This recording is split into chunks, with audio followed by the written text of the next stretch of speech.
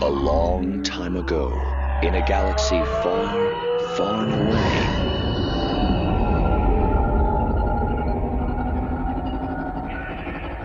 You're listening to Star Wars Beyond the Films, the official expanded universe podcast of StarWarsReport.com. There is great disturbance in the Force. That's right, Whistler. Welcome to episode 208 of Star Wars Beyond the Films, your Star Wars discussion podcast, your podcasts of legends as well as canon, your ticket to that galaxy far, far away. Our episodes broadcast on the Star Wars Report website, second airborne division of podcasts at www.starwarsreport.com. Episodes can also be found on iTunes and right on our own Facebook pages at SW Beyond Films. Hey, but enough about how you got here. Let's get this show started. I'm one of your hosts, the defender of the EU, the champion of the multiverse, Mark Hurlman, and with me like a big basilisk that's looking out for the good of the company, the EU guru himself, the count of our two continuities, Mr. Nathan P. Butler. Hello, everyone. It's that time of year again. Tomorrow, as of the time we're recording this, we get to vote the completely corrupt pathological liar into office. But will it be from the right or the left? We'll see. Oh, God. Yeah, the political junkie in me is kind of on... I feel like I'm strung out right now, just like, can we be done, bro? You guys got any kind of placebo or something, so I feel like I'm getting my politics, as I can't do this anymore, man. I think that's like the same feeling of the rest of social media out there, but it's interesting that those of you that actually dig politics are like, okay, tapping out, we're done. And me, I'm still recovering from weekends and weekends of haunted house action and being the creepy Joker-like guy in the hallway going, "You're not going the right way." So yeah, I'm still really rough. The funny thing is, there's actually two separate things. There's the haunted house, and there's being the creepy guy that looks like the Joker in the hallway saying stuff like that. He just happens to do them at the same time of year. True. This is very true. Oh, yes, indeed.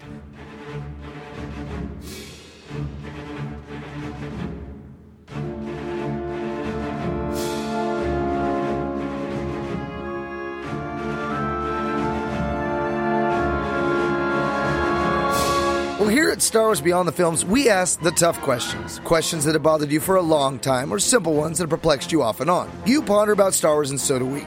This episode, we turn to Alex Freed's Star Wars Battlefront Twilight Company. Now, before we get too deep into spoiler territory, we'll give you our quick spoiler-free rundown. Just be sure to jump off at Tarkin's arrogance. Among the stars and across the vast expanses of space, the galactic civil war rages. On the battlefields of multiple worlds in the Mid-Rim, legions of ruthless stormtroopers, bent on crushing resistance to the Empire wherever it arises, are waging close and brutal combat against an armada of freedom fighters. In the streets and in the alleys of ravaged cities, the frontline forces of the Rebel Alliance are taking the fight to the enemy, pushing deeper into Imperial territory and grappling with the savage, flesh-and-blood realities of war on the ground. Leading the charge are the soldiers, men, women, and human and non-human, of the 61st Mobile Infantry, better known as Twilight Company.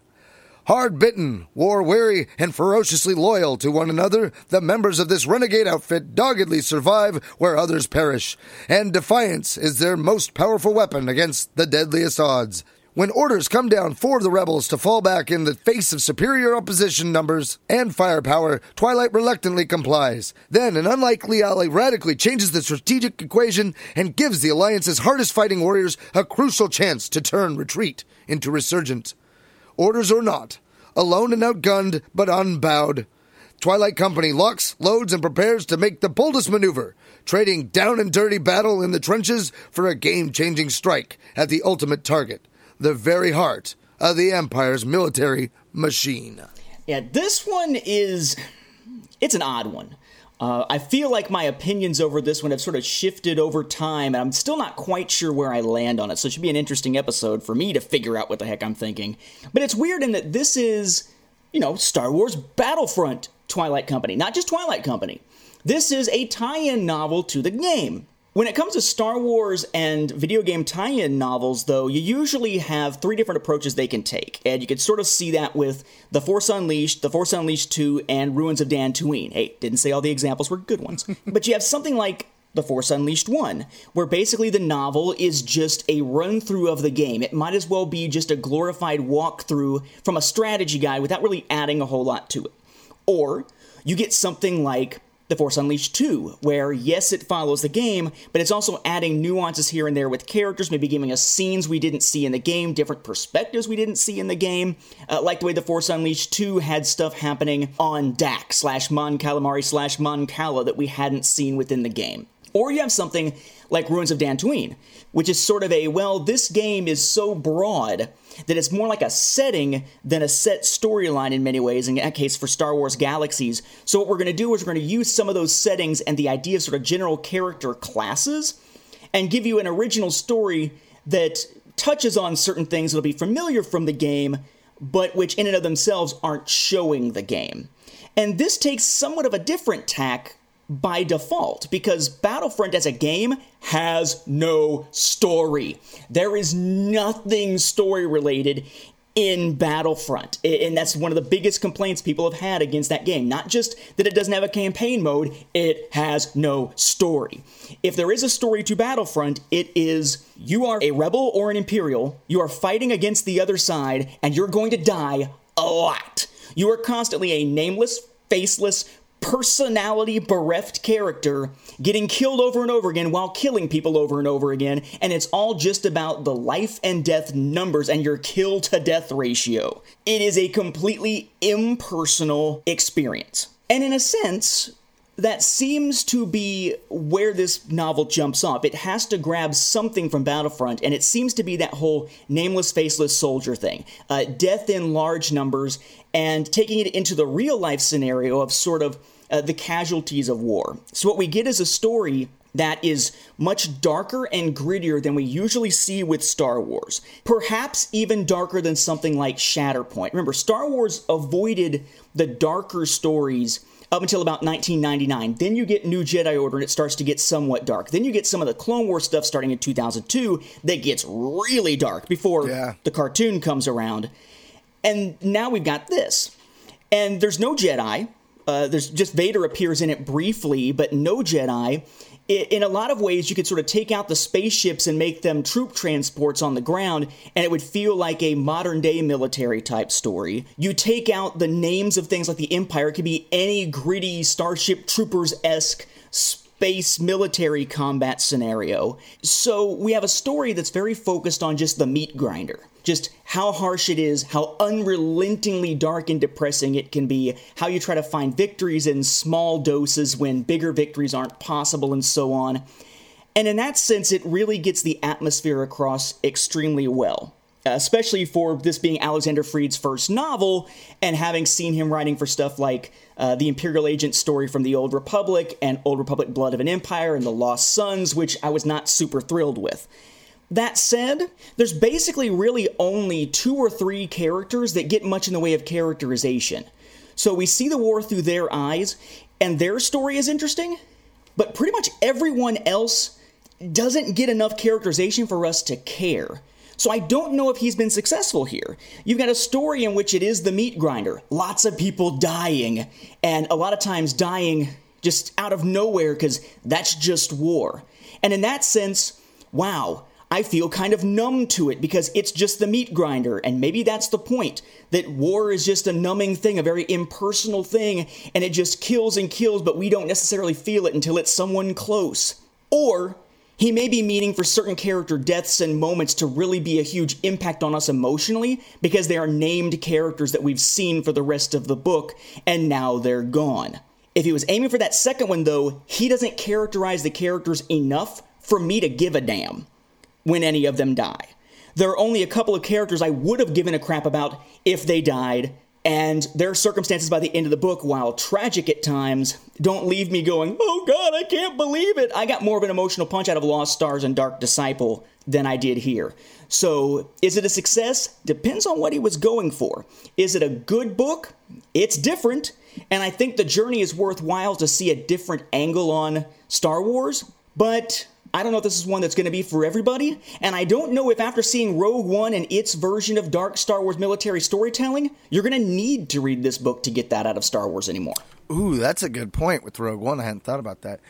For me, I really enjoyed this one. I really enjoyed the potential that came from this book. I think this book could have easily been a first installment of a series like Wraith Squadron or Rogue Squadron. I'd love to see a more story mode, like what we had with Battlefront 2, where we are with Twilight Company. Or maybe we're actually Namir or maybe Gadrin, or something like that. Or some more Twilight Company stories. I think that's the thing about this that really got me excited was the potential for following Twilight Company farther into the canon universe. I like the idea of a ground force version of Rogue and Wraith Squadron Stories of Legends. I thought that was a really interesting twist. I did not care so much for the time jumps that they used to introduce one of the main characters in a roundabout kind of way. It did, I've reread and re-listened to this one probably the most, and I have no idea why. I just kept coming back to it, like when I had nothing else to do. The audiobook, it's narrated by Jonathan Davis, but I really like the way that Jonathan Davis did the characters. Namir, Roach, Ajax, Gadrin, the way he did the voices really brought them to life to me. And I agree with you, Nate, that the book itself doesn't give a lot to the characters, but I think that Jonathan Davis, by giving accents and tones to each character, it gave me the depth that maybe you were missing, because I really enjoyed the side characters and stuff. There were a lot of characters that all had names that were easy to read. They all sounded cool. They weren't extra exotic to prove that they, were part of Star Wars. You have names like Ajax, Barcel, Beak, Brand, Carver, Every Chalice, Micah Vaughn, who was General Hal.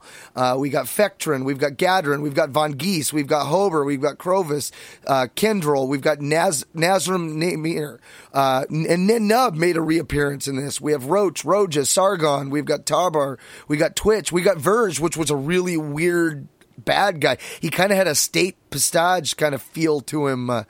Just really odd kind of guy. Almost got a Gallius Rex feel from the character, which when I read this, I didn't know who Gallius Rex was. It wasn't until after I'd read Life Debt that I came back and I was like, oh, dude, this guy has a kind of like a second order feel, like maybe Palpatine's trying to get young kids to be like the Third Reich or something. Like, I don't know. Like, there was some really cool aspects to the characters. And Ivalish, how do you say her name? Ivari Chalice? Yes.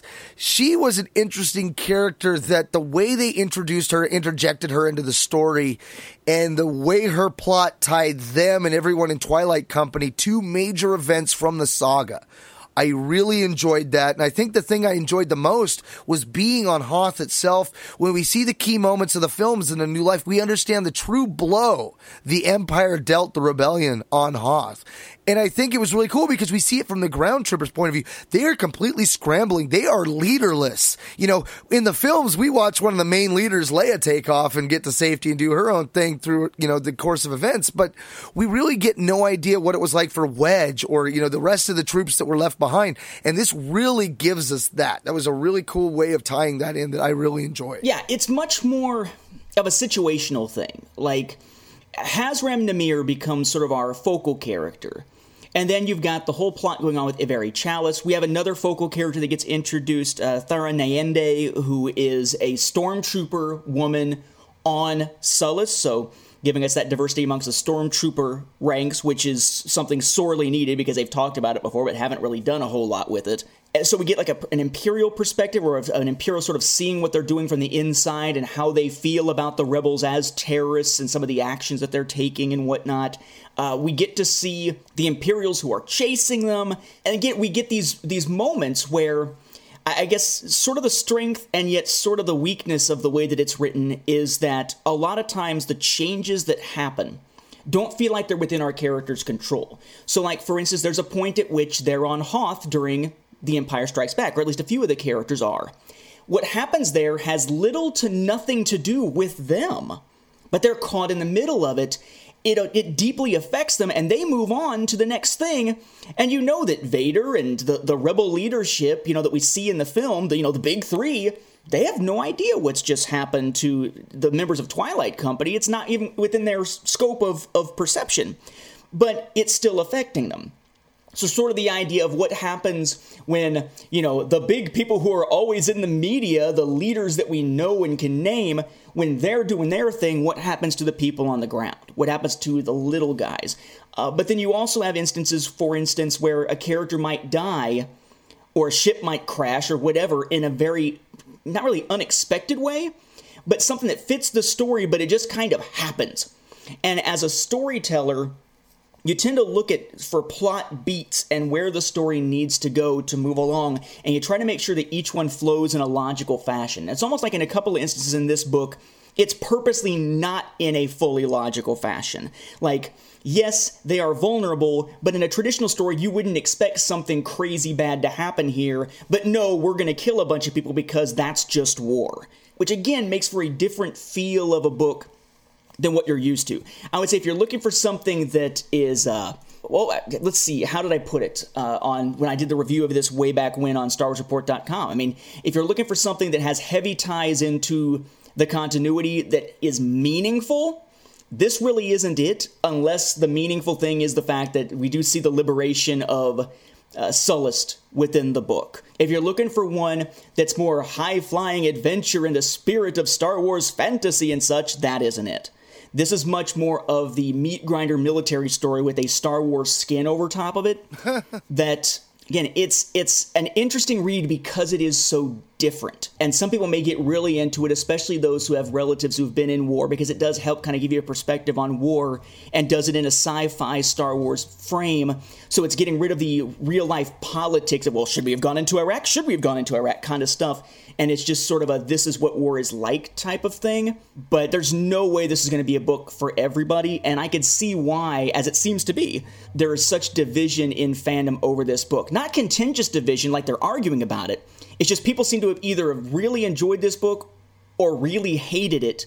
And it all tends to come back to tone and was this what we expect in a Star Wars book? And it isn't what we expect in a Star Wars book, which is either its strength or its weakness. No, and you're right. You know, I hadn't thought about that. There are very few people I've come across that are like, yeah, it's okay. You know, it's either one or the other. You either really liked it or you really didn't care for it. And I think, you know, something you said that really strikes me is, you know, probably won't see these characters elsewhere. I feel that that's the real crime of our new canon, is they set up books like this, they get you involved with some of these characters, and then we just move on.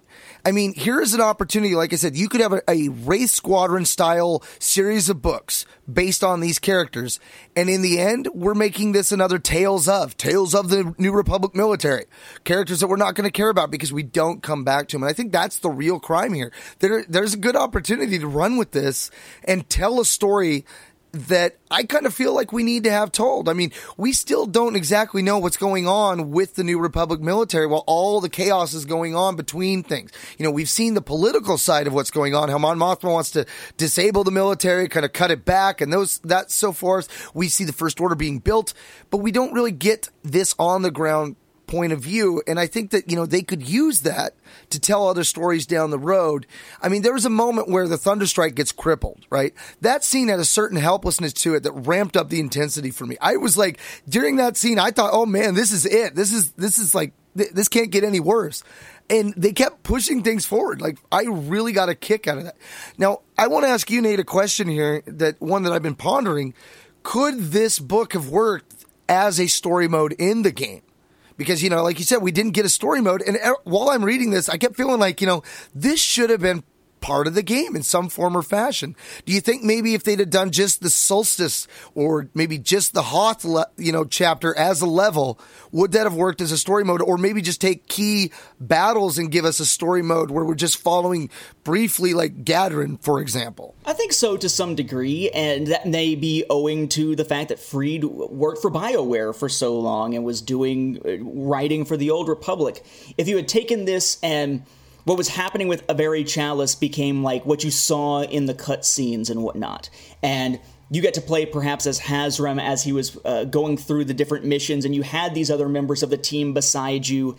In a lot of ways, it has a very Call of Duty feel to it, in both the good and the bad way, in that here's those big set-piece moments, here's a whole lot of meat grinder type action where you're just killing a bunch of cannon fodder, and people around you who are cannon fodder are falling and so on, and really only your character and maybe some of the characters seen in the cutscenes get any depth. The people around you, even those that are part of your team that you may be controlling with squad commands and stuff like that, you really never get to know enough to give a crap when and if they die. And sort of to some extent, a somber ending, not necessarily a down ending, but somewhat of a somber ending. I think, yeah, Given the way that modern military first-person shooter video games tend to handle their stories, this probably would have worked well in that regard. So maybe someone who's big into that sort of genre of games will be more likely to get into this than someone who is expecting a traditional Star Wars novel. If you go into it thinking this is, Call of Duty Sullust edition, that maybe this is the thing that'll draw those people in. Again, it's just not a Star Wars book that's going to be for everybody because it is such a drastic tonal shift from what we've tended to see. And I'm not saying that the tonal shift is bad. And people knew I was going to mention this, I'm sure. Back in the late 90s, I was working with a team, Clear Concrete Productions, Devin Reed and others, Christopher Newsom, on a fan film that never actually got finished because a lot of the original footage got deleted. It was just gone, called Prelude to Hope. While we were working on that, expecting that film to eventually get out, we were going to do a second fan film once it was done that was going to be a gritty war drama, realities of war, people dying, Star Wars fan film called Second Strike. It never got made because Prelude to Hope never got done, so we turned Second Strike into the first ever serious, i.e. non-parody Star Wars fan-made audio drama to be released online, that we know of at all. There were ones previously that were offline stuff and like contests and things like that, but actually releasing one online was a new thing at the time. And so Second Strike is actually still out there. You go to StarWarsFanWorks.com, you can find Second Strike under the audio drama section. We really felt at the time that Star Wars needed the darker realities of war because it had played so fast and loose with it before that the closest we ever got was like the X-Wing novels. And even then, it wasn't, the action on the ground and the meat grinder type of thing and the human frailty kind of thing, because it was mostly the intrigue and the starfighter combat and such, and people dying that way. Mm-hmm. And then I was very glad to see by the time that we finally got that done and out, December 25th of Christmas Day of 2002, and then the next year for the other two parts, that by then we had started to see Star Wars dip in that direction with the Clone Wars stuff. So showing the realities of war, not necessarily a bad thing for Star Wars, but it's going to be something that is so different than much more the fantasy, the fun, more lighthearted type of adventures that you get with the Star Wars films so far. We don't know about Rogue One yet, but probably it's going to be closer to this. Then I have a feeling there are probably people out there saying, this isn't my Star Wars. This isn't what Star Wars is supposed to be. And I wonder if that opinion is going to change once we have Rogue One. Whether that is going to be what makes people say, oh, Star Wars can be that. And this is fine. I hope so. Because you had a lot of people out there who were still saying, I don't like the early Clone Wars stuff before the cartoon, or I didn't like New Jedi Order because of how dark it got. That's not Star Wars. Even though for Legends, that's where Star Wars went and expanded into, they still think that's not my Star Wars. Well, what is? No, well put. I mean, that is... I'm one, I like a little dark, I mean, it doesn't have to always be dark, but I think that market needs to, have some material thrown their direction every now and again. I've always said I'm a big fan of the New Jedi Order. It was the feeling of anything could happen, And I think that that's something about this story that, when it is characters that are brand new, you aren't tied to them very well. And the ones that you get tied to, you don't know if they're going to be there in the next page. So it does work in that regard. But I want to come back to Namir and Gadron and see where these characters go from here, what they do with Twilight Company. I would love to see a bigger backdrop told. And when we get into the spoiler part, there's a part that I'm going to talk about that really sets things up. But it's that excitement, that dark angle that I'm really looking forward to. And you bring up a great ponder, I mean, once Rogue One comes out, will the shift in our perception of what should and should not be a Star Wars film, will it evolve with that? I would like to say yes. I want to say, we're a fandom that moves and rolls with the changes. I mean, sometimes we roll kicking and screaming, but we tend to roll for the most part. So let's see how that rolls. Anything else from you before we jump into spoilers, my man? I think I'm good. Although I would add, I guess, one thing, which is you said, that, wanting to see where things go and seeing these characters play out and whatnot and not knowing because these are new characters who's going to survive. I got to be honest, with this book, I thought more people were going to die than did, which is saying a lot, because a lot of people died. I expected this to be one of those books that ends with somebody else having to tell the story looking back on it, because everybody's dead, that kind of thing. So it's definitely an interesting thing where you've got characters whose fates are unknown, because then you can have some actual sense of peril, as opposed to it being, oh, look, Luke is supposed to be in peril, but we know he lives, why should we care type of scenarios. But yeah, beyond that, I'm good for spoilers now. Okay. We've analyzed their attack, sir, and there are spoilers. Should I have your ship standing by? Evacuate? In our moment of triumph? I think you overestimate their chances. Now consider that your spoiler warning, Beyonders and Sentients of all ages, because here we go. On another adventure beyond the films. So this is kind of a tough one to summarize, but in general, the general gist of what you got is that you have Hazram Namir. He is a sergeant with Twilight Company, which is a rebel outfit during the middle of this mid-rim retreat that's happening. It starts about a month or so, give or take, before the Empire Strikes Back, winds up going till a couple of weeks after the film. And we see a little bit through flashbacks of his background, knowing that he grew up on Crucible. He basically was a warrior from a very young age for all these different factions over time, because the world is just constantly in warfare, and he's bouncing from one group to another, different names he's under, until he finally joined the Twilight Company and fought the bigger war out there against the Empire.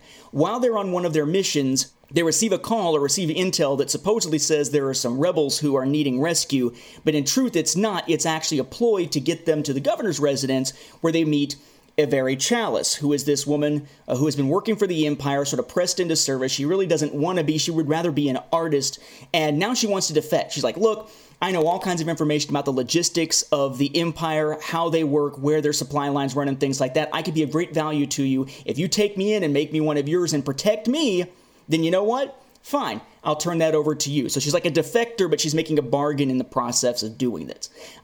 She gets brought back. We meet the members of the team, including Micha Evan, a.k.a. Howling Mad, a.k.a. Howl, who is the official leader of Twilight Company. And they're not quite sure what to do with this woman's information. They work together a little bit to try to make plans for the future. Eventually, it does wind up being something that the Alliance leadership is going to have to figure out. So Hazram, as her guard, essentially, after saving her life at one point, and her and Howl wind up with a small group that goes actually to Hoth to meet with the rebel leadership, only, of course, they're caught up in the Battle of Hoth itself, things go bad, and they have to get the heck out of there. Meanwhile, Twilight Company is still out there on its main ship, the Thunderstrike, which winds up, they're chased for a little while, they wind up running afoul of some Imperials, they wind up clashing with some Imperials who have staged, basically, a supposed ship in need of rescue for the rebels, when it's really the Imperials who are aboard that wind up striking like a Trojan horse. Basically, things get bad on their end as well, until the group is finally able to come back together while being pursued by the Imperial Star Destroyer Herald, with Tabor Cyteron, a retired military guy who was a teacher for a while, who got pressed back into service, and Prelate Verge, who is this sycophantic, Palpatine-worshipping young Imperial Ruling Council lunatic with him, and they have to figure out what their next step is going to be, because by that point, after everything that happened on Hoth and whatnot, Howl is dead, which leaves really Hazram in charge of Twilight Company and what they do next. And Everi had been planning this massive gambit to go to all these different locations and cut off different supply lines for the Empire and really sort of put the crush on them. But by the time that's in motion to a degree, the Imperials are wise to it. The Thunderstrike winds up crashing after being attacked, and they wind up stuck on Sullust. And their decision is that, you know what, instead of trying to do this bigger plan that really can't be done anymore and trying to figure out a way to do that, let's help the people on Sullust and liberate them. And you get almost like a trench warfare type of feel for a little while as they're trying to do that. Working with the locals, we see Nyende and her perception as being a stormtrooper while this kind of stuff is going on, almost being killed by a rebel bombing that is essentially a terrorist attack, but they would say a freedom fighter type attack, until finally we see a lot of people dead, Sullust liberated, and the war basically just still going on for these characters who simply have their next step in the war to take, whereas Everi has managed to basically get Cyteron to sort of let her go so she can go off and actually become an artist, and Cyteron has finally got sick of Verge's crap and has just shot the guy so that he is out of play as a villain. It's an odd one, lots of twists and turns, way more detail than anything I could give here. Just check out the Star Wars Timeline Gold's new release, StarWarsFanWorks.com/timeline. Do a search for Twilight Company in parentheses, just Twilight Company in parentheses, and it'll jump you to each of the different summary segments, because there are a lot of bits and pieces as this jumps around a little bit in time and interweaves with The Empire Strikes Back. But suffice to say, very dark, but that is the general backbone of the tale. Yeah, and I really dug the little plots. One thing I think needs to be pointed out, and I took a lot of notes for this one. A lot of little things that jumped out, little tiny ponders. But one that really jumped out, and I think it's important to point out, Chalice is basically Count Vidion's replacement, a tie-in to A New Dawn. Count Vidion was the guy that knew where everything was. He was the military's kind of like warehouse guy, strategist, knew where the supply lines were going and coming and all that stuff. So that really worked. Another angle I really liked was that the Thunderstrike was very reminiscent to the Nightcaller from Race Squadron. You get this feeling at times where Wedge, Namir's Wedge character. I dug the way that they played up the brig. The brig was this great, brilliant little thing where they could jettison people out into outer space at any time. And while Micah, he didn't, General Hal, he didn't believe in actually using it. Namir's like, well, we won't tell the prisoners that. He's just like, we're going to let them think that we're going to jettison them at any time. There were really cool moments like that I really got a kick out of. And I think the thing that really summarizes it for me is in page 17 in the first chapter. It goes, 18 months earlier, the Rebel Alliance 61st Mobile Infantry, commonly known as Twilight Company, had joined the push into the Galactic Mid-Rim. The operation was among the largest the Rebellion had ever fielded against the Empire, involving thousands of starships, hundreds of battle groups, and dozens of worlds. In the wake of the Rebellion's victory against the Empire's planet-burning Death Star battle station, High Command had believed the time was right to move from the fringes of Imperial territory towards its population centers. Twilight Company had fought in the factory deserts of Perosa Ged and taken the Dukla Palace of Bremer. It had established beachheads on the rebel hover tanks and erected bases from tarps and sheet metal. Namir had seen soldiers lose limb and go weeks without proper treatment. He'd trained teams to conduct makeshift bayonets when blaster power packs ran low. He'd set fire to cities and watched the Empire do the same. He'd left friends behind on broken worlds knowing he'd never see them again. On planet after planet, Twilight had fought. Battles were won and battles were lost, and Namir stopped keeping score. Twilight remained at the Rebellion's vanguard, forging ahead of the bulk of the Armada until word came down from High Command 9 months in. The fleet was overextended. There was to be no further advance, only defense of the newly claimed territories. Not long after that, the retreat began. Twilight Company had become the rear guard of a massive withdrawal. It had deployed to worlds it had helped capture mere months earlier and evacuated the bases it had built. It extracted the rebellion's heroes and generals and pointed the way home. It marched over the graves of its own dead soldiers. Some of the company lost hope. Some became angry. No one wanted to go back.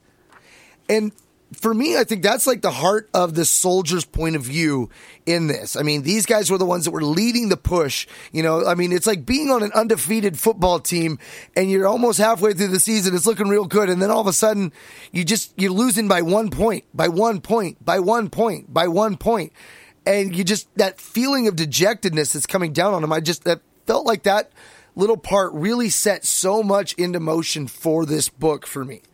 Little things also that jump out. We find out that even 13 years after the Clone Wars, that the Empire is still using clones to a degree. Now, granted, this could be the kid's perception, only remembering back to the Clone Wars and not actually in the Empire's service. But it's cool that we're seeing points of view kind of coming up. We're still wondering, what's going on with the clones. We've seen representations in other books where there are certain clones, certain commanders and stuff still functioning in the Empire. So it's kind of cool to see those little tie-ins. I really get a kick out of that. There was a clubhouse that was in the ship that they were using it as their own little free space. It was a crawl space converted for the crew. It was invite only. It had like a employee of the month kind of feel to it if you ever watched that movie. Ajax, I liked how he came from the 32nd Infantry. He was one of 5 survivors of the Bleeding Roughnecks. He still wore the badge. Little things like that, there weren't much. Nate pointed out earlier, very little disposition on a lot of the side characters, but there were little things like that. They came up really quick, really fast, and bam, they were over and done with. Let's see, Twilight Company, they were sent in to defend the Coyote for a month while they were defenseless during their mating season. I thought that was an interesting twist. A decent enough reason to lend aid since the Coyote are hindering the Empire, but the mating... Wait. If they're going to be attacked during their mating season because they are defenseless, does that mean that they were quite literally fucked? Oh my Lord, I hadn't thought of that. I'm sure Michael is going to have to bleep that, but surely people understand what I was getting at there. Oh, they are so fracked. Oh, gosh. No, I hadn't thought about that, but it was a weird thing when I was reading it. And had I thought about that, I probably would have taken a lot more joy in that scene. It was just a really odd scene. Oh my God, that's great. I think that the part that you read there is an important bit of this. I think that a lot of what we get out of this, it's what does good sci-fi do? Hopefully it looks at something in our world, but does it in a way that puts it in a science fiction context so that a lot of the things that anger us are removed. Like someday there will be, if there's not one already, a sci-fi story that mirrors this year's election. And candidates doing things very much like Trump and very much like Clinton. But they won't call them Clinton or Trump, or Democrats or Republicans and so forth. It may not even be on Earth, and in doing so will allow us to examine the insanity of the last, year, give or take, in a way that lets people come together and talk about it and say, well, this is interesting, or this worked here, this worked there, that kind of thing, as opposed to it just being, you don't like Trump, you must die. You don't like Clinton, you must die, and all this divisiveness. Whereas in this case, it sort of takes war out of the modern real-life context and gives us interesting ways to think about it, which you can then apply later in a more generic fashion as an allegory to real life. So you take something like that retreat that you mentioned, that's huge. I mean, I know people who are veterans who are incredibly frustrated and have been over the last few years because they fought and bled, and the people that they fought with in many cases died. Friends, superiors, people died in order to, for instance, take certain places in Iraq from the insurgency that was controlling it. And then we get a change of commander-in-chief, a change of strategy, a change of policy, and as we essentially pull back, the bad guys managed to take it all over again, only at this point they've sort of morphed and transformed into ISIS. And now we've got troops going back in to take territory back that we already fought and died for because we didn't hold it. There's a lot of frustration, and in a lot of ways, in an ongoing long-term struggle, you're going to see that. You're going to see territory get taken at high cost, get lost, have to retreat from it, and then eventually, if you want the same strategic goal again, you're going to have to somehow take it back. And there's the question of, well, how do you look at that from a standpoint of cost? Is it worth it to take it once only to have to retake it again? Was the sacrifice of those people taking it before, was it in vain because you lost it and had to come back to it? It's a lot like, if you're having a hard time thinking of that in real-world terms, take the Star Wars angle where people were saying the fact that the Empire is able to come back with Thrawn, or that Palpatine even came back in Dark Empire in Legends, it all just undermined Luke's struggle because all the things that happened in the classic trilogy didn't actually officially end the war. The struggles kept going, kind of thing. And that part that you read is a big part of sort of pinning that down. I would say the same thing with what you were saying about with Hazram when he's young and his way of thinking about the Imperial soldiers versus clones and that sort of thing. The idea of ignorance. They do a really good job, Alexander Freed does a really good job in this story of giving us the ignorance of someone whose only frame of reference is their own situation.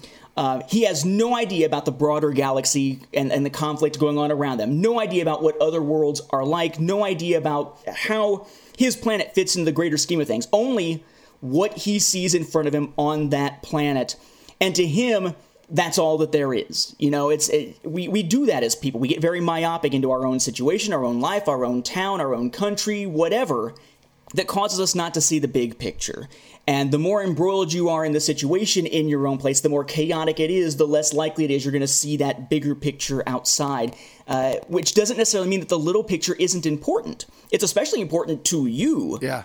But that there's a level of context that gets missing in some situations. You mentioned the little character moments. Roach is an interesting character. It's this girl who claims to be in her about 20. She's actually probably more like 16 when she joins. And it turns out that she was a spice addict. And she quit cold turkey when she joined Twilight Company. We see her going through withdrawals a little bit. We don't get to really see more of the character. She's one of the few that get a little more attention, but not nearly enough to really make us care when we find out that she died.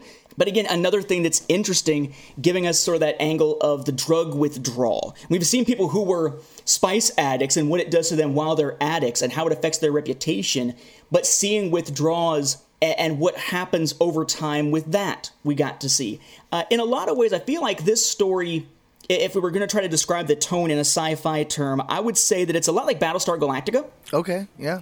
But I would say that it probably leans more towards Battlestar Galactica once they settle on New Caprica, and it winds up that it was all a trap, basically, and you see them having to sort of fight to survive and get out of the muck and get back into space.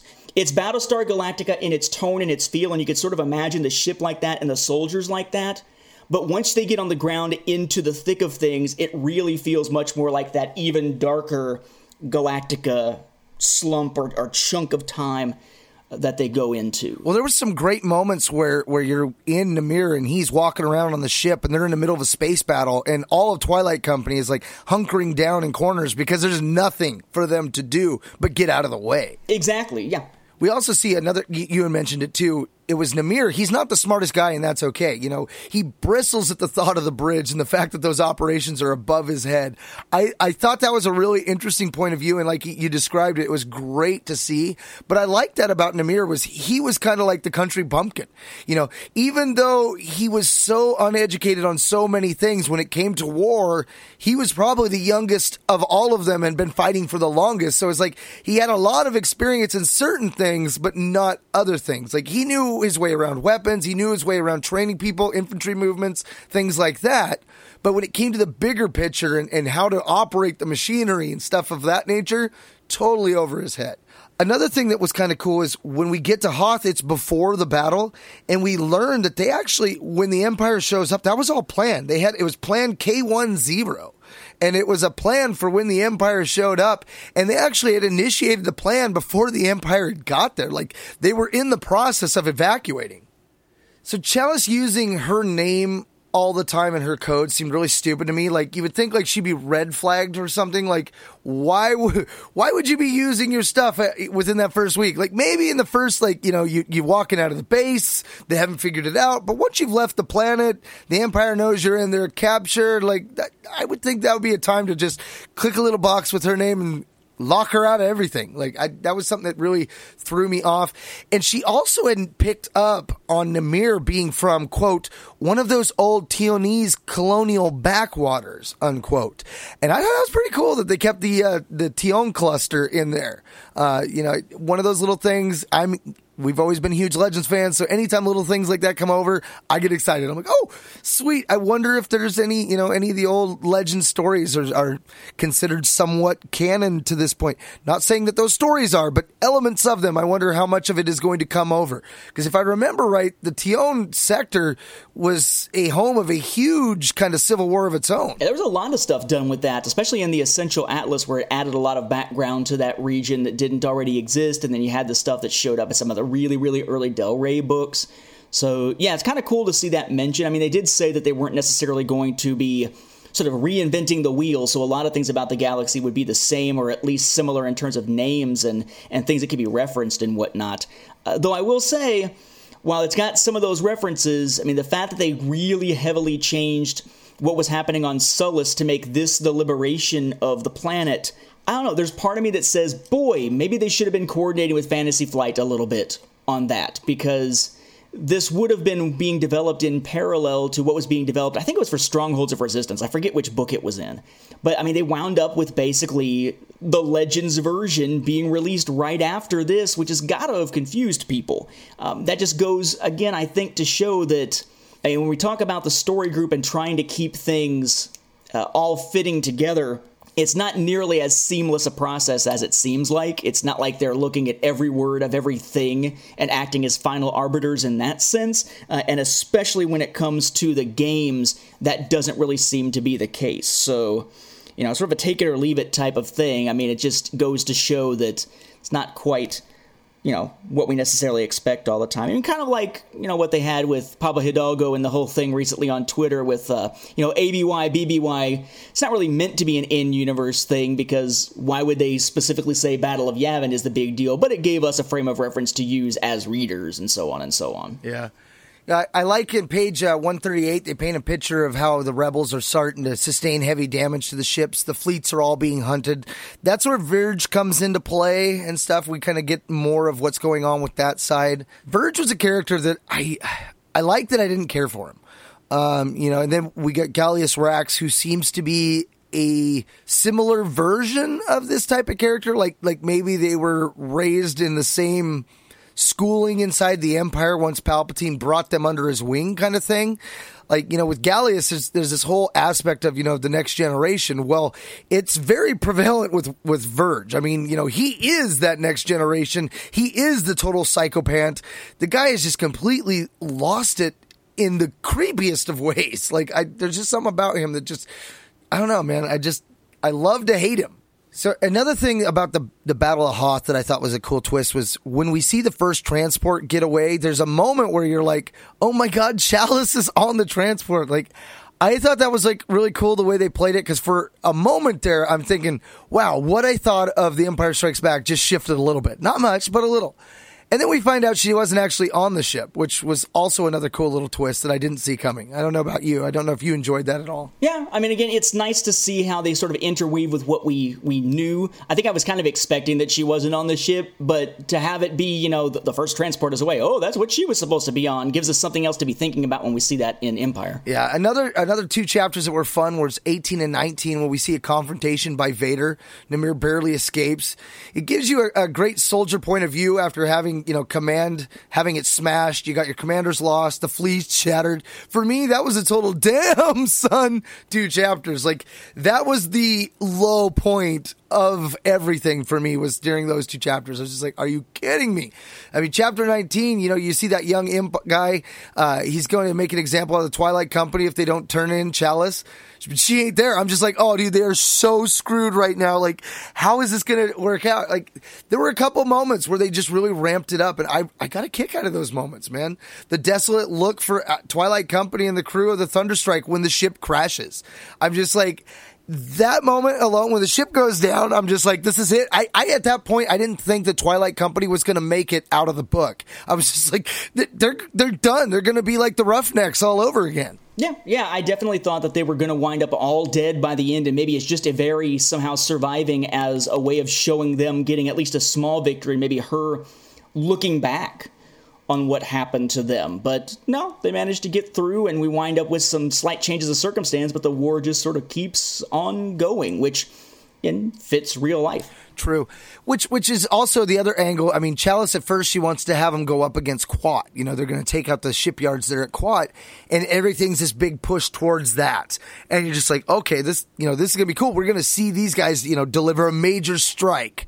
And I thought that was going to be the way it was going to go. And then we shift, and they decide to not do that. They go to Sullust instead, and it all becomes basically the liberation of Sullust. And I thought that worked because, like, while Quat would have been a huge military victory for them, I feel like saving Sullust was more of a victory of the minds and the souls of the people of the galaxy. That was something the rebellion really needed to do more. Follow something like that up with a military strike. That adds to the sense of hey, we're a growing force. But I think choosing to save the people versus just, impacting the Empire's ability to build more ships, I think that does more for them in the aspect of recruiting. One of the things we didn't talk about was the way that they would go about recruiting. The rebellion, they didn't like to go and recruit from places that were just attacked. But that was actually something that Twilight Company did specifically. And that was something that once Micah was gone, when Micah Vaughn, General Howell, was gone and out of the picture, Namir, he kept that going. That was a tradition that he felt needed to continue. And I like the way that they played that up as well. I think for me, that was the thing I really enjoyed the most, was getting that point of view, that ground soldier point of view, the rank and file, getting to see where they're at. And I think Namir, he served the best point because he gave you the idea of both worlds. Like, he's like a high up lieutenant, he's training people, but he's not in command. But by the end of the book, he's forced into command. So now you're watching a regular rank and file guy making the choices and the decisions that he didn't understand 3 or 4 chapters before. And now he's understanding how little he understood, and he's like trying to catch up. And there was this interesting relationship between him and Chalice that plays out throughout the book. You know, at first, like, there's this jealousy about how Chalice has worked her way up to a point where she's like Micah's number 2. You know, like, General Howell's leaning on Chalice so much that it's really pissing off Namir. He doesn't understand why. But then once he starts to get to know her more, he starts to understand why. But at the same time, it raises his level of distrust for her. So, like, he's got this sense of loathing and admiration for her that runs parallel the whole time. And you're like, which is going to win out? You know, is he going to fall for her, or is he going to just shoot her in the back? Like, I never really quite felt secure in how he felt about her all the way through the book, and I like the way they played that out through their interactions between those two. Yeah, he's one of those characters that kind of plays things close to the chest, so you're never quite certain, and it depends on who he's talking to. We don't really get inside his head nearly as much as we otherwise would. Now, you're saying Micah, is that the way it was said in the audiobook? Yeah, they were calling him Micah Yvonne in the book. Huh. Yeah. Okay, because I was thinking, it seemed as though they were leaning towards trying to do some type of inclusive naming within this book, because M-I-C-H-A to me didn't sound like Micah. It sounded like either Micha or Misha. And I was thinking that maybe that's sort of an Eastern European thing, because in real life, Misha is Mike. Basically, in Russian, you have Michael and Mikhail, and then short for Michael over here is Mike, short for Mikhail is Misha, just like short for Steven or Stefan or whatever in Russia would be Sasha, as opposed to Steve. So I was thinking maybe it was that. But I guess the biggest one in that note is Hazram. Do you feel like, and this is it hit me immediately on starting to read this book, going, that is the first demonstrably obviously Middle Eastern inspired name that I could think of in Star Wars, at least off the top of my head. Hazram Namir has a definite sound like someone you would meet on the battlefield, either as an ally of ours or an enemy of ours, depending on, which side, in Iraq or Afghanistan and so forth. It sounds like a Middle Eastern descent name, which we don't see much in Star Wars. Now, they don't describe him necessarily that way, except maybe describing a little bit more like he seems a little bit leaning towards Persian in the way they describe him ethnically in the book. But do you think that was just, this name sounds good for the character, or that was a purposeful decision to try to give us characters that don't sound like they're either super spacey and couldn't fit any, real-world culture, or a name that sounds very Caucasian? I want to say it's a diversity angle. I mean, when you look at the cover of the book, you see Gadrin, you see Roach, and I'm assuming that that's Namir right there in the front with his gun pointed. He does have a very Persian-like look to the character in that regard. You're right, though. He's not described that way. Just his name really is the one thing that stands out. I honestly, I didn't put that much thought into it. I mean, if that's actually him on the cover, I want to say then, yeah, they probably had that planned. If not, if that's just some generic trooper on the cover, well, then it's probably just a random circumstance that happened to be coincidental. Okay, I mean, I think it's a cool sounding name. Yeah. It's cool sounding, but distinctly to our ears, living on modern day Earth, it certainly doesn't sound like most Star Wars names sounds. It sounds like it has a specific Earth connection. And maybe it's somebody, maybe it's named after somebody that Alexander Freed knows or something. A lot of times those Tuckerisms slip into books, but I don't know. I just thought that was something that's something that kind of struck me as interesting when reading it, just from a modern political sociological standpoint.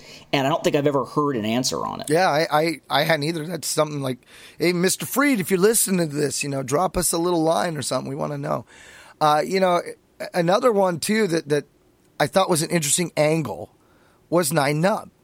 We see him showing up, and we get kind of more of a backstory for the character, because at this point we haven't really seen him in the films. We see him with Lando Calrissian flying the Falcon, and I think the general assumption was that we always assumed he was a pilot, and it turns out he really does a lot more on the ground, leading his own cell. Like, he's more an actual rebel leader in the guise of Bail Organa than we would have thought. Typically, I mean, he's running his own cell, running from the ground.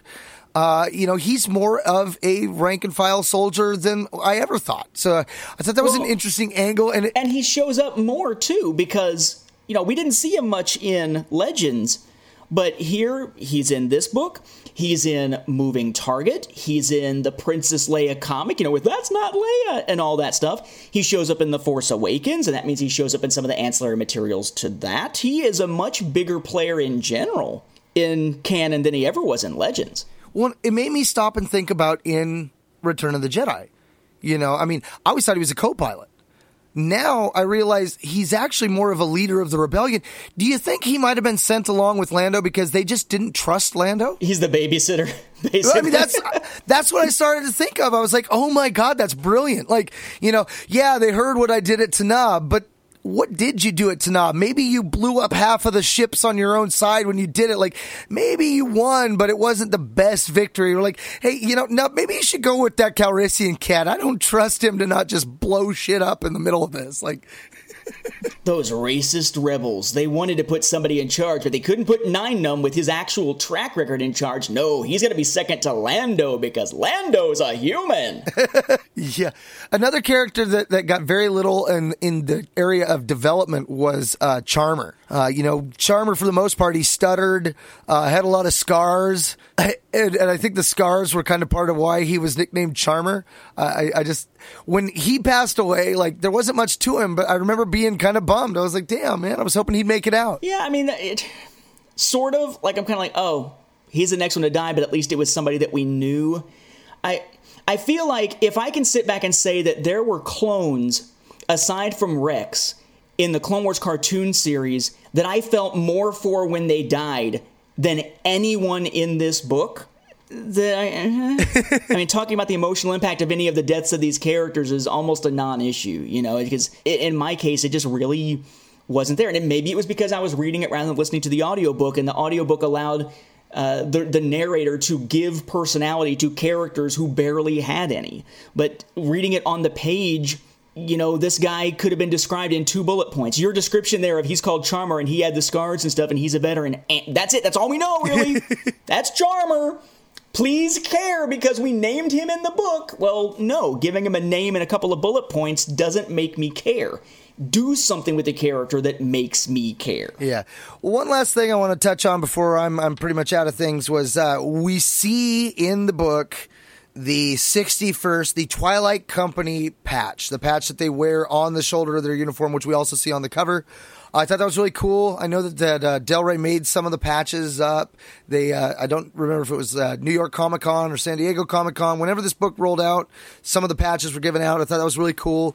Kind of hope that they do more of those kind of things. When Legends was cut off and it's no longer Expanded Universe, it's Legends, we had things like, the Jedi Path, the Sith Holocron, the Mandalorian, the Imperial Handbook, which actually the Imperial Handbook came after the Legends Divide, but it actually fell into the Legends camp. But those in-universe things, I hope that they continue to do those things and offer those kind of products for us. One of the things I would love to see would be like a watch, like a watch that has a in-universe Star Wars look, like some clothesline and things of that nature that they offer us, the consumers, so we can feel like it. I know it. So just recently when talking about the purchase by Hot Topic, Ashley Eckstein was talking about the future for her universe and leaning towards actually having some male clothes in the line too and that sort of thing. So for men and women, give us basically a jacket, a coat that looks like it's for a member of the squad, but making one of those reversible coats. So like on one side, it looks like you're wearing the gear and it's got the patches. On the other side, you flip it around, you can put the hood up and zip it closed and it's a body bag. And that'd be appropriate. Well, the body bag's a great one. I was thinking, looking at the cover, having it where it's one side, it's like a Hoth gear and you flip it around on the other side, it's like an Endor gear kind of thing where it's the same uniform, but just different, different environment background. No, because if you look at Battlefront, as we well know from Leia's wardrobe in the Battlefront game, you can wear Hoth clothes anywhere, even on Tatooine. True. Space physics. Give us some new character models, damn it! That's like Anakin wasn't that cold when he was up in space. So last thing I want to touch on real quick is the cover here. It's just a great little shot from Hoth. You got the AT-ATs, the AT-STs all up on them. You got a couple of the rebel troopers with jetpacks launching up. You've got Gadron. I believe it's Namir and Roach as they're all rushing off. You get a great shot of the big anti-gun that you watch them launch up to get the transport safe. We shot the Star Destroyer. Ooh, blue lights, all that. I'm assuming it must be an ion cannon. Little play on We Talk Clones there, ion cannon. But yeah, I liked it. I thought it was really cool action adventure, nice cover. Not much going on to it. In the world of new canon books where they're giving you covers with reversible things and stuff like that, I kind of just wish they would have put the patch in the book. That's about my only complaint, really, when it comes to that. Yeah, I thought the cover looked pretty cool, but I don't know. Because of what the cover is and what the story is, it took me a long time to even realize, hey, that's Gadron on the cover. Hey, this might actually be meant to be Twilight Company themselves on the cover. It feels to me like a really nice, but really, really generic Star Wars battle shot, when I guess it's really not meant to be. I guess it's meant to be Twilight Company that we're seeing, but it doesn't scream that. And I'm looking at the front, and the guy in the front, I'm wondering, is it supposed to be Hazram? Is it supposed to be Charmer or whatever? Because if that is Hazram, I was picturing him much differently. And man, if this book was designed to give us the impression that war is ugly, they couldn't have personified it better on the cover with Hazram, if that's who that is, being ugly as hell. So, yeah, I like the cover, but at the same time, for whatever reason, it never really felt like it was this. That's what? This is theoretically Hoth, right? That we're seeing in the image. Yep. But the whole team isn't ever on Hoth. So it's not like it's showing a scene out of the book. True. So I don't know. True. Namir, when he goes to Hoth, it's just him, Hal, and three or so other members. Gadron wasn't on Hoth. Yeah, other members who are what you might call cannon fodder, right? Cannon fodder, cannon poodoo, because, right, that's how fodder apparently translates. But in this case, if you are a person created just for Battlefront Twilight Company so that you can die to progress the story of Twilight Company, which is a new story group canon book, does that make you cannon fodder with 2 N's in the middle? Or cannon fodder with 1 N in the middle? Or are you both? I think that would have been a great subtitle for this. Don't even call it Battlefront Twilight Company. Call it Star Wars Twilight Company, cannon fodder, CANON. Nice.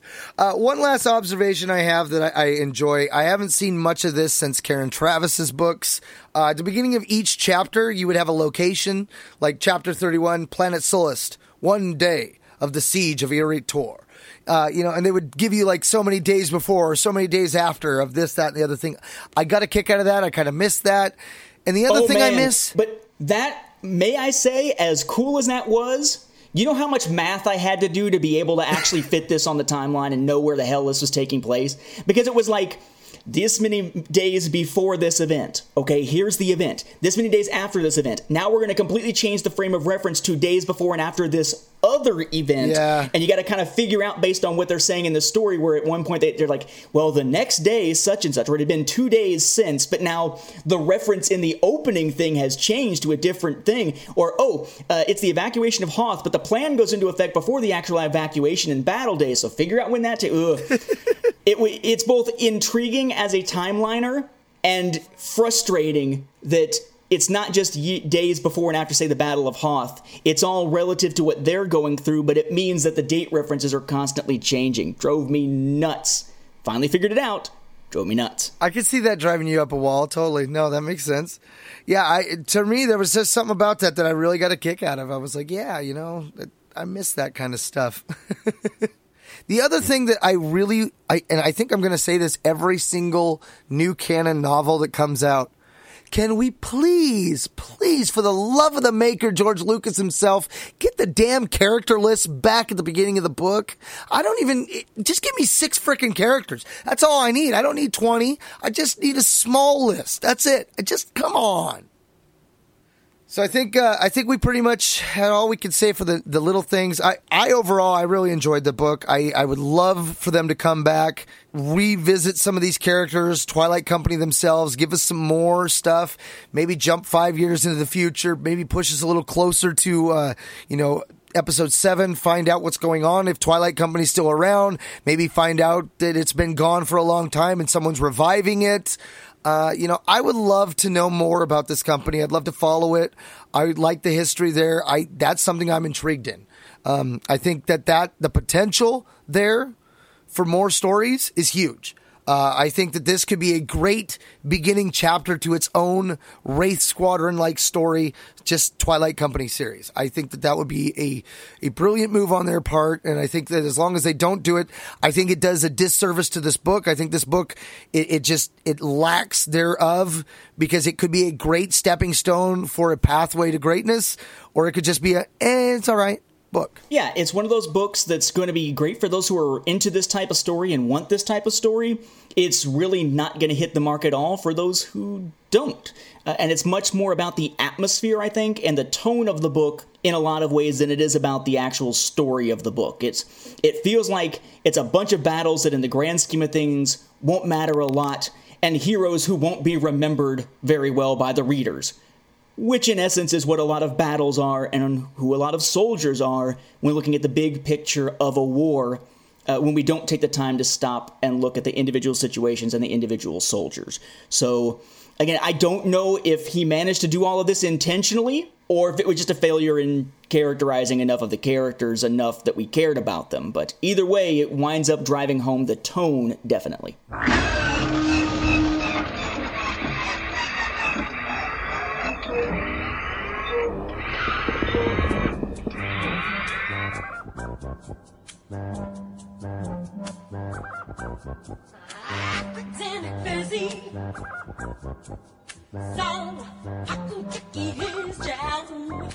Now that about wraps up this episode of Star Wars Beyond the Films. We'd like to thank you once again for hanging around with us as we ponder on sharing our fandom. Remember, you can always listen to our episodes streaming online on the Star Wars Report website, 2nd Airborne Division of Podcasts at www.starwarsreport.com. Episodes are also available on Stitcher and on iTunes, which we encourage you to leave us a review while you're at it. You can also find links to our episodes on both our Twitter and our Facebook pages at SW Beyond Films, or just type in Star Wars Beyond the Films in the search bar. Hey, but no matter how you get there, be sure to like our Facebook page. It's one of the best ways to interact with us. It's our own home one, if you will. Not only can you post comments to us about the show, we love interacting with you fellow fans. So if you have any Star Wars and or Legends questions, or you just want to comment about a past episode, fire off. You can always email us directly at swbeyondfilms@StarWarsFanWorks.com. Now, lastly, before we go, we wanted to mention to you our sponsors, Audible. If you go to www.audibletrial.com/Star Wars Report, you get a free trial run of audible.com to see what they're all about. Our sponsors have more than 100,000 titles. You can explore the Star Wars expanded universe or any other genre without risk of being stuck with a book you flat out hate, because Audible members can exchange any book within 12 months, that's 1 year, with no questions asked. So in this digital age, if you're thinking of making that switch from the page to the audiobook, Audible just might be right for you. So once again, for Star Wars Beyond the Films, this has been Mark and Whistler. And Nathan. Saying thanks for listening, and may the Force be with you. And don't quote us the odds that we'll ever see any of these characters again. Or that, hey, the next Battlefront might have a freaking story. Or maybe the next Battlefront book's about a different company altogether. I mean, I'd be down for that. Battlefront. Apple. Not what you meant by different company? I don't think so, no.